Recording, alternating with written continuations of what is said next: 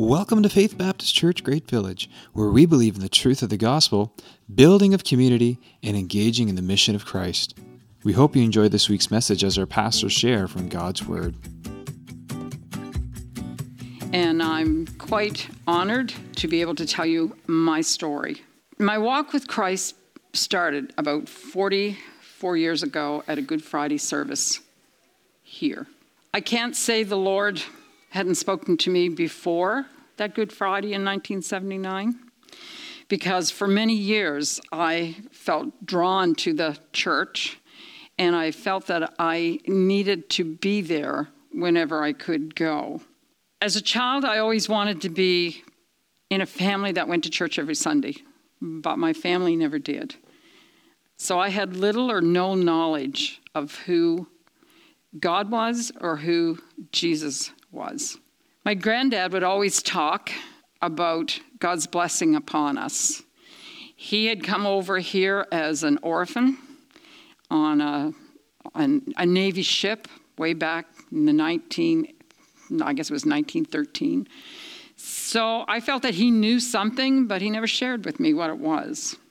My best friend was a Roman Catholic, and she used to go every Friday, and she would have to make her confession to the priest.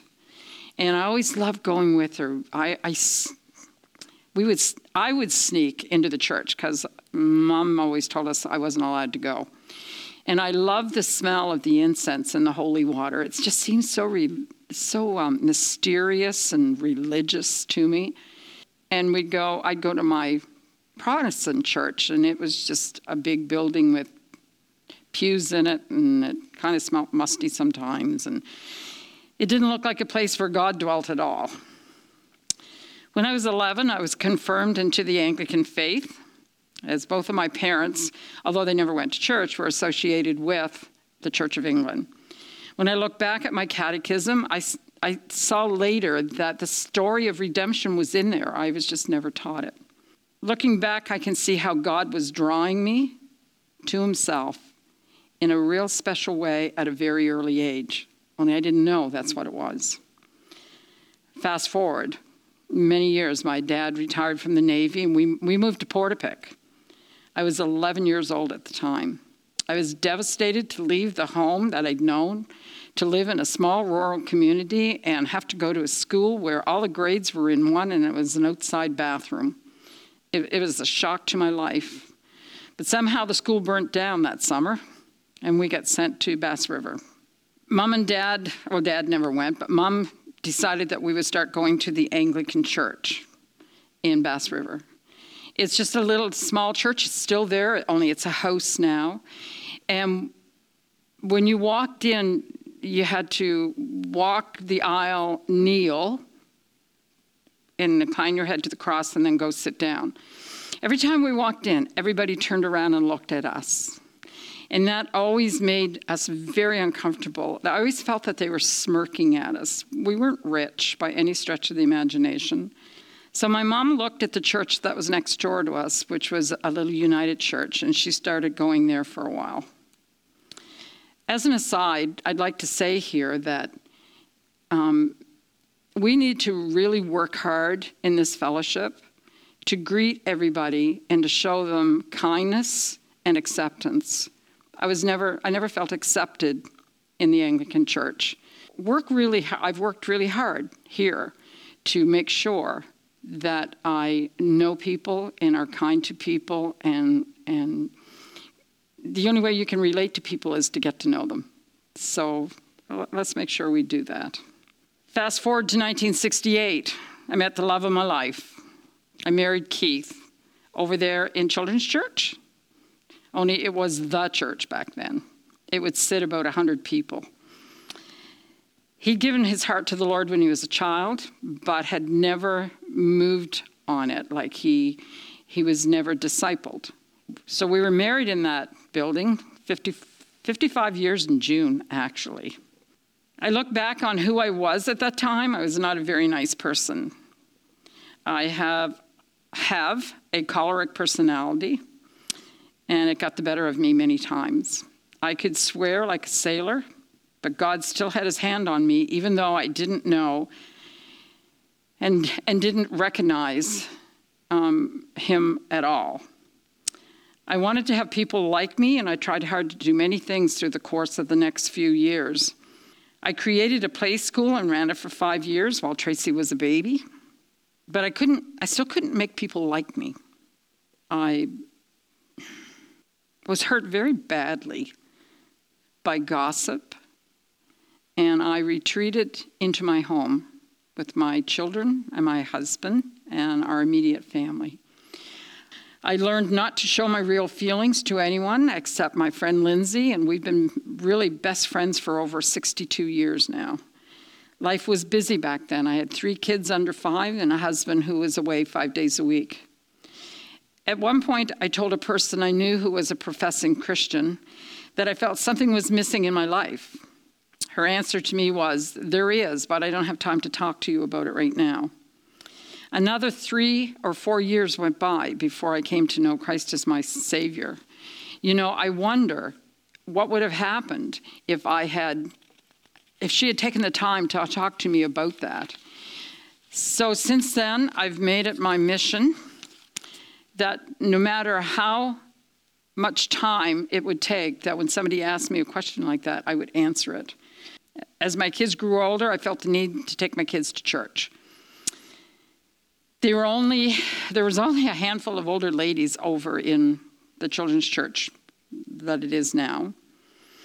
And they weren't too pleased that I brought 3 bratty kids that were very outspoken and loud and didn't know how to behave in church and weren't quiet. But I persevered, and I ended up teaching Sunday school. However, I only taught the Old Testament as I knew nothing about Jesus, so I couldn't teach the New Testament. Enter a new pastor. Pastor Ed Henderson came.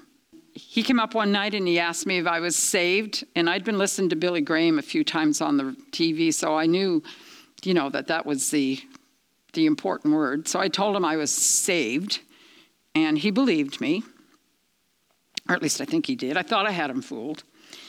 I taught Sunday school. I showed up in prayer meeting. I even went to prayer meeting, believe it or not. I started cleaning the church occasionally. Took my kids every Sunday. Keith never came, but I took them, and I stayed for church.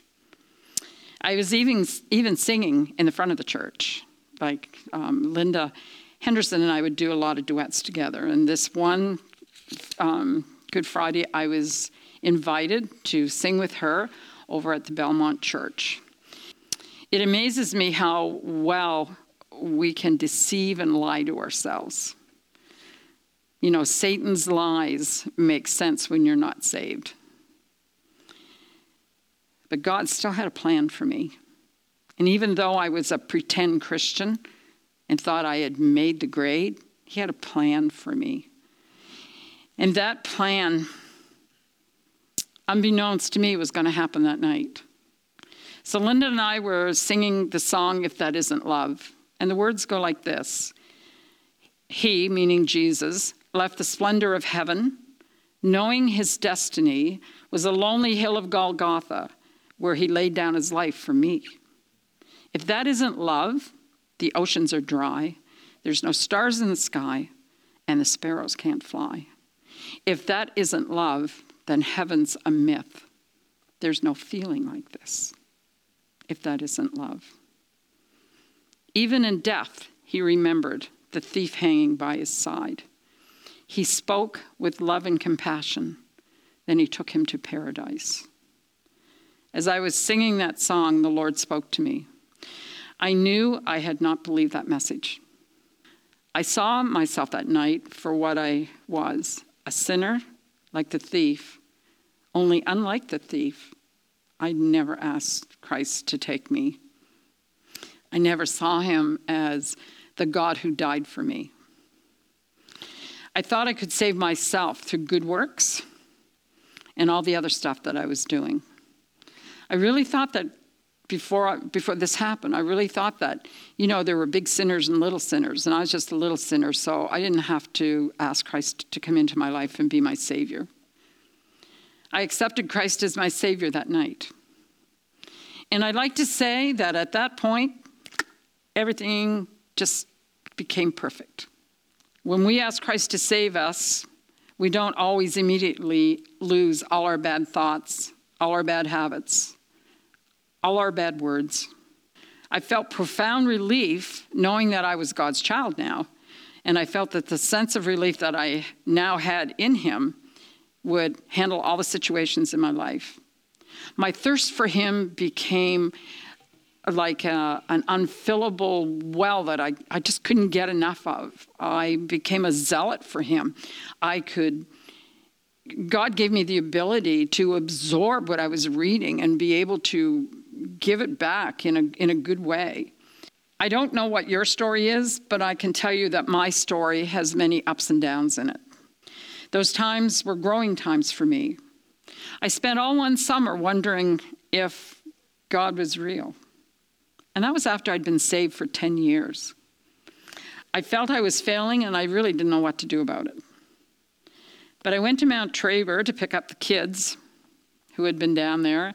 And this wonderful pastor, Pastor Jim, was there, and we got talking about other things, and I broke down and told him how I was feeling.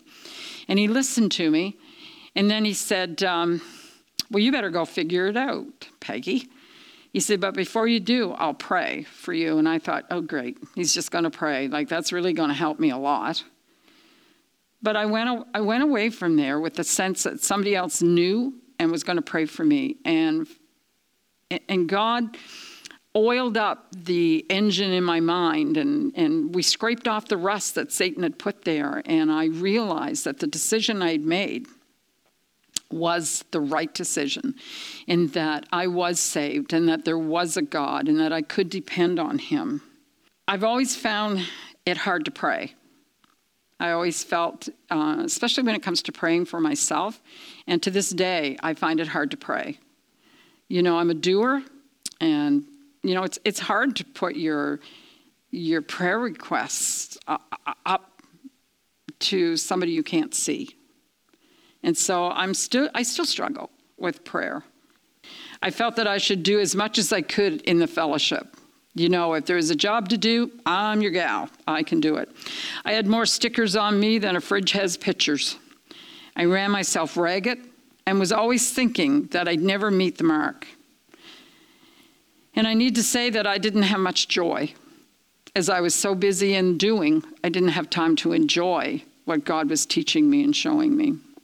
It was while I was studying the book, Tired of Trying to Measure Up, Jeff Van Vonderen. It was while I was studying this book that God showed me that he'd already accepted me for who I was. Warts, wrinkles, potty mouth sometimes. And that he'd loved me before I was conceived in my mother's womb. The dropping of that feeling of trying to measure up became a turning point in my life as a Christian. By then, I was saved about 12 years. See how long it took? 12 years before I really had a full grasp of what it was that God was calling me to do. I know that God has a plan for each of us. The hard part is being able to be quiet and attentive enough to hear him through all of life's little babbles. Do you know what your gift is? If you don't, come and see me at the end of the evening tonight or sometime in the near future, and we'll sit down and I'll show you how to find that out. Through the last 44 years, God has been good to me. I was a person who thought highly of herself, saw how low I really was, and then how God could use that nobody to reach others for him. My mom's salvation was one of the greatest gifts that God has given me. The day I showed her how to put her name in John 3:16 was a wonderful time for me. She accepted Christ as her Savior that day. And very shortly after that, she passed away.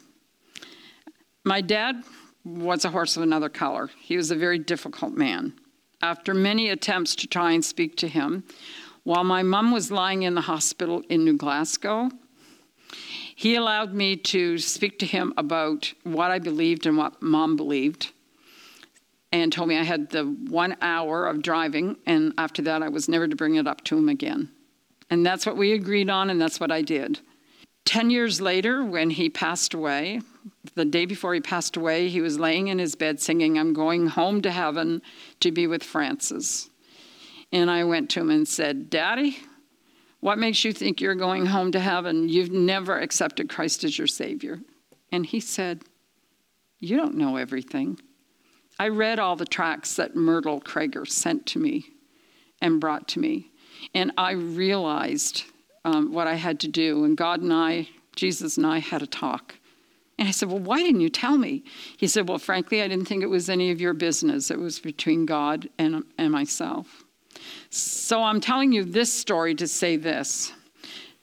Don't stop speaking to your loved ones about Christ. You have no idea what's going on in their heart. Because as people, man looketh on the outward appearance, but God looks on the heart.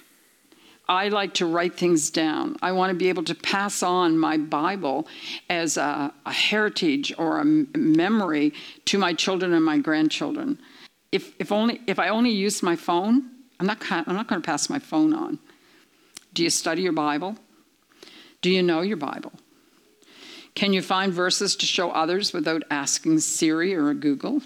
The Bible says, "Study to show yourselves approved unto God, a workman who has no need to be ashamed, rightly dividing the word of truth." Throughout the years, many things have come and gone in my life, but one thing I know, that God has worked a good work in me, and I owe my very existence to him. Through ups and downs of marriage, through health crises, through miscarriages, through the good times and the not so good times, he has had me. And in John 10:29, he says, "No man will pluck me out of his hand." We sing a song here called "The Defender." The bridge of these words are, "When I thought I lost me, you knew where I found me.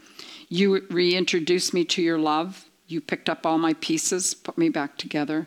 You are the defender of my heart." But this I know, for I know whom I've believed, and am persuaded that he is able to keep that which I've committed to him against the day. 2 Timothy 1, verse 12. Being a mom was great, but being a grandmother is really great. I think of what is important in my life and always come back to my relationships. My walk with God being the most important one, and family and friends a close second. God gave me a real special Christian friend, Carolyn Jackson, who has been there through all my ups and downs. God can and does use us no matter what season we're in. My energy levels aren't what they used to be, but I still can talk about spiritual things. I study and still love to learn, and God still has a plan for my life. I'm a softer, quieter person. I know, don't laugh. But still manage to put my foot in my mouth quite often. But I'm quick to ask for forgiveness, and I always keep confidences. I have been very blessed by looking back over my 44 years of being saved. I encourage you all to take the time to write down your story. You'll likely be surprised at the little things that impacted you the most as you were going through it. Thanks.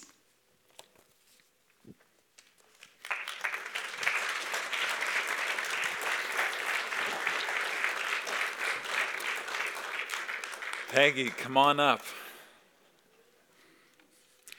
If you didn't know Peggy before tonight, you know her now, don't you? I feel like I should be running. Like, what am I doing behind which curtain? Come on down. I didn't know if you meant the school burning down that summer to be funny, but I think that was the biggest laugh. It's kind of weird. We still don't know who did it. I did not do it.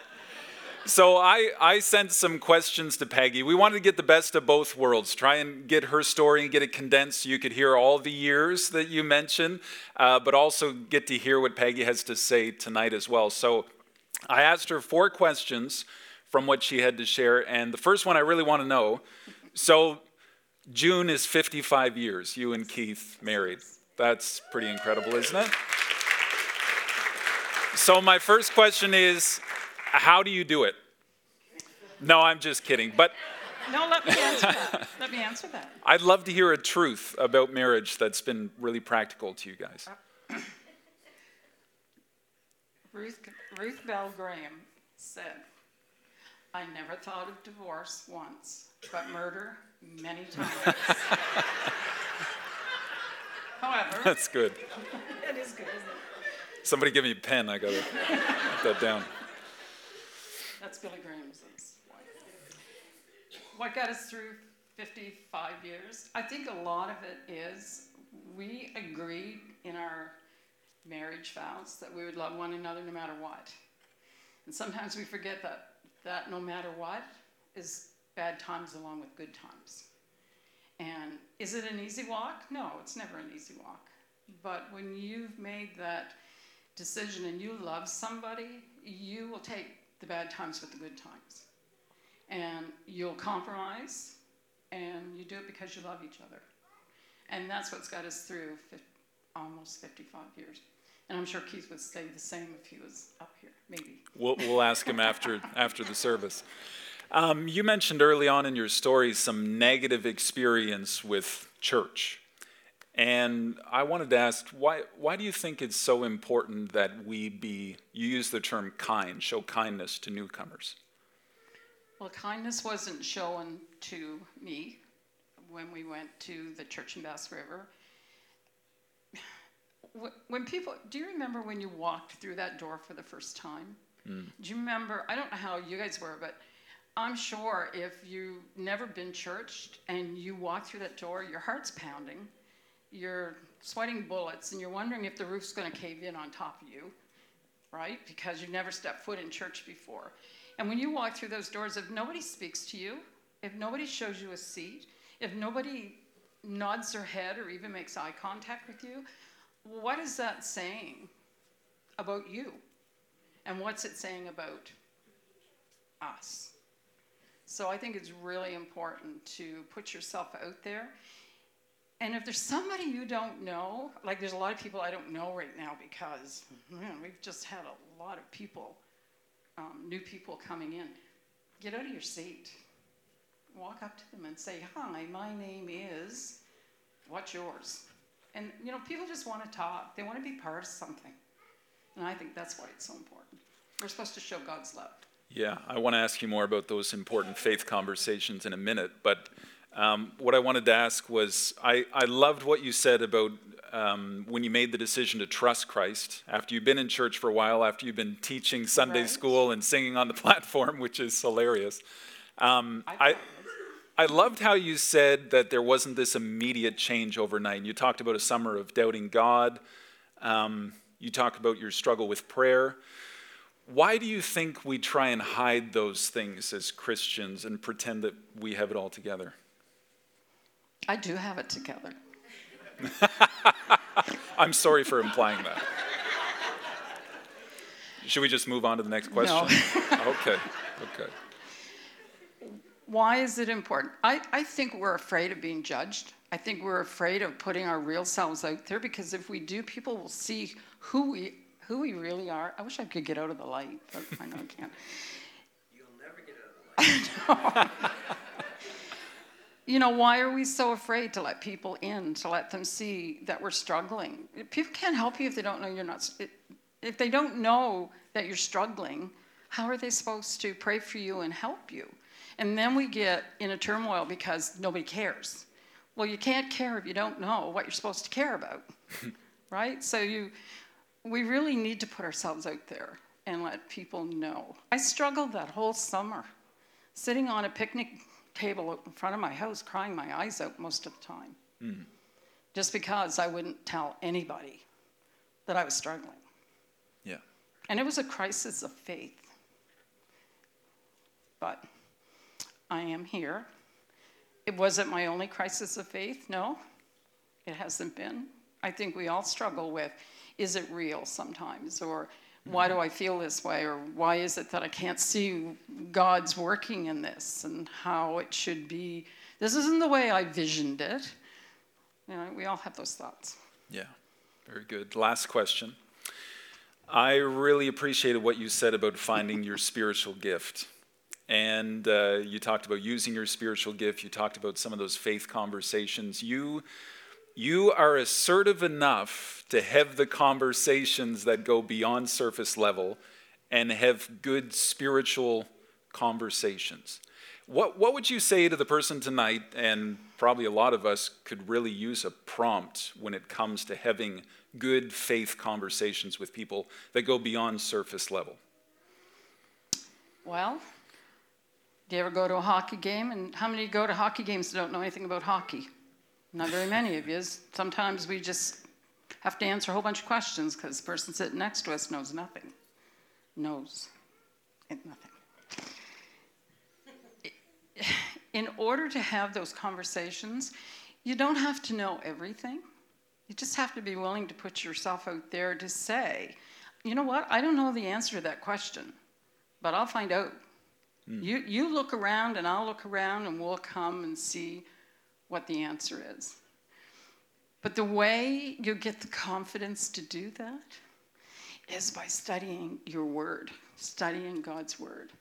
Realizing that in order to pass something on, you need to know what you're talking about. If you don't know what you're talking about, how can you pass on when someone asks you a question? Like even the most basic question, like how do I get saved? You realize that's Christianese, saved. You know, how do you put God first in your life? That should be the question. And then we should be able to say how that's done. And the only way you can do that is the verse I quoted, study to show yourself approved unto God.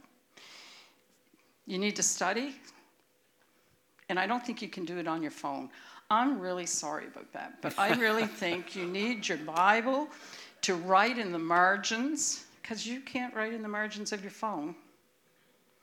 But you can write in the margins of your Bible, and when someone asks you a question, you can pop open that Bible, and then there's all sorts of little notes in my Bible. It's my third Bible.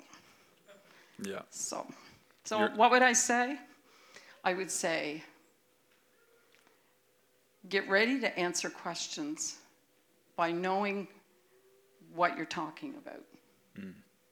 And the only way you can do that is to put yourself out there and start studying. And I know a lot of men don't like to read, so listen. You can get the ones that are the spoken, audiobooks. the audiobooks. And you can take notes. Right? Notes. We were taught that by Yes, you were taught that, weren't you? Yes. It sounds familiar. Eugene spent a lot of times on the timeout seat. Maybe we should save that for after the service. Thank you, Peggy. You're welcome. Thank you for answering those questions and for sharing your story. And we really appreciate it, don't we? Yeah. Thank you.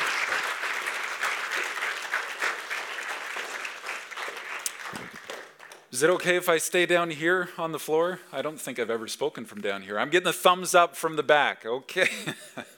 I just want to quickly share 3 thoughts from John chapter 17. We're going to look at the Lord's table. Jason is going to lead us in that after we sing another song together, so there's more to come tonight. And I just want to take a quick moment. John chapter 17, if you have your Bible, if you brought your physical Bible, like Peggy mentioned tonight, John chapter 17. This is the longest recorded prayer of Jesus that we have in Scripture. The night that he was betrayed, before his arrest in the garden, this is the longest prayer we have recorded in the Gospels from Jesus. And I want to point out who he prayed for. He prayed for three groups of people. The first person he prayed for was himself and his mission. So in John chapter 17, look at verse 3.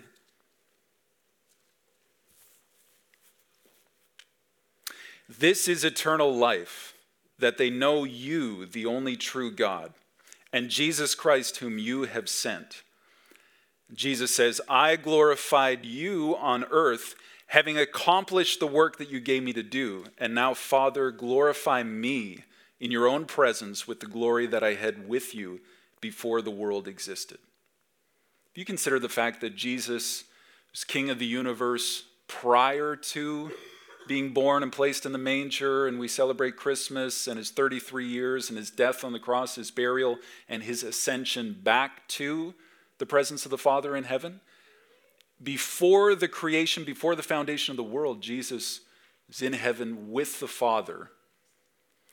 He was sent to earth those 33 years with a specific purpose. And he says here, I accomplished the work that you gave me to do. Jesus was sent with a specific purpose. Look at verse 6 in his prayer. I have manifested your name to the people whom you gave me out of the world. Yours they were, and you gave them to me, and they have kept your word. Now they know that everything you have given me is from you, for I have given them the words that you gave me.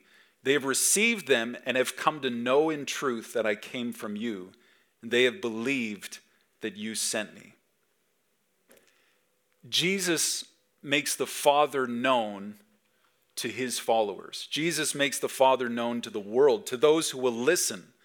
Through Jesus, we can know the Father's name, the Father's gifts, the Father's words. Through Jesus, we can receive the truth and we can choose to believe, and this is all made possible because of the cross that Jesus is about to go to. Jesus prays for his own followers next, the disciples. Look at what he says of them, verse 11. I'm no longer in the world, but they are in the world, and I am coming to you. Holy Father, keep them in your name, which you have given me, that they may be one, even as we are one. In Jesus' physical absence from this earth, his followers carry on his mission, his presence, and they form his body, the church. Jesus may be returning to the Father, having completed his mission, but now he passes on the mission to his followers. His followers are now tasked with carrying on his message by the power of the Spirit. This is the good news. This is the gospel. Good Friday doesn't seem so good. It's a difficult picture of Jesus on the cross, buried in the tomb, the broken body and the shed blood that we're going to look at. But it's good news for you and me, and it's good news for the world. The cross is hope. The cross brings peace. The cross of Jesus is our salvation. It's our glory. We glory in the cross of Jesus. It's our identity. We carry the cross of Jesus. We identify with the cross of Jesus. It's our unity. We're united in the cross of Jesus above all else.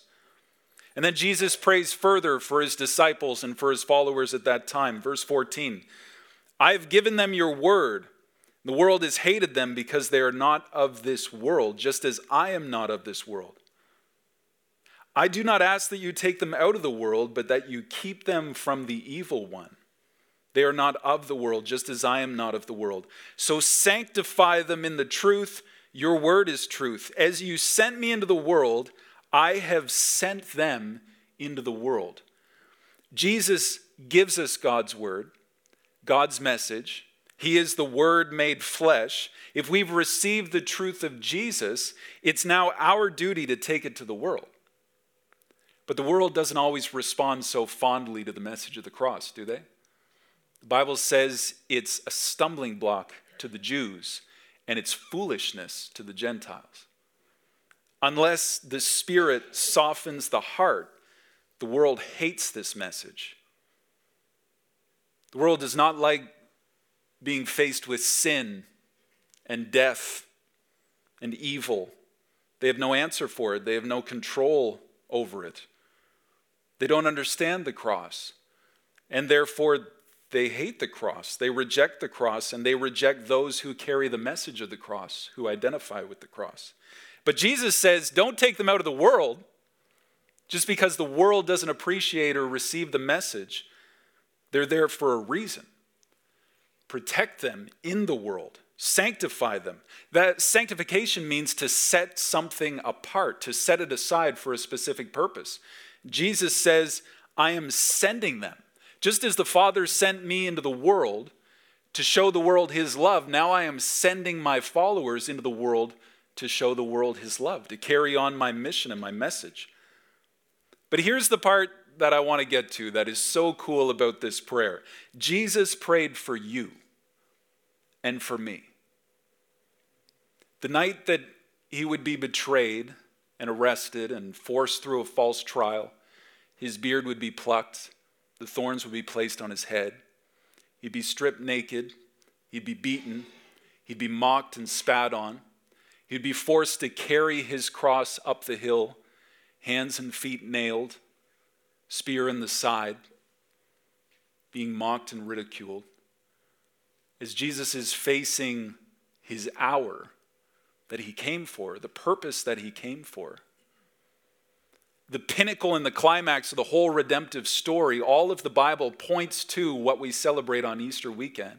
As Jesus is coming to this moment, this hour that he came for, he prayed for you and for me. Not just the disciples, not just the followers in that day, but the people who would believe and come to faith in the future through their message. And that's you and me. Look at the verse 20. I do not ask for these only, but also for those who will believe in me through their word. If you've heard the message of the gospel, from the Gospel of John, from the Gospel of Matthew, from the testimony of the disciples, and you've come to faith, this is Jesus' prayer for you. Verse 21, that they may all be one, just as you, Father, are in me, and I in you, they also may be in us, so that the world may believe that you have sent me. The glory that you have given me, I have given to them, that they may be one, even as we are one. I in them, you in me, they may be perfectly one, so that the world may know that you sent me and you love them, even as you loved me. Jesus prays for unity, that we would be one. Why is that so important? Why would he repeat that? Why would he illustrate that with the unity of the Trinity? Why does it matter if we get along? Why does it matter if we can serve together? Jesus says this is so critical because it's the way in which the world may come to know and believe that God loves them so much that he sent his son Jesus Christ into the world to die on the cross for their sins.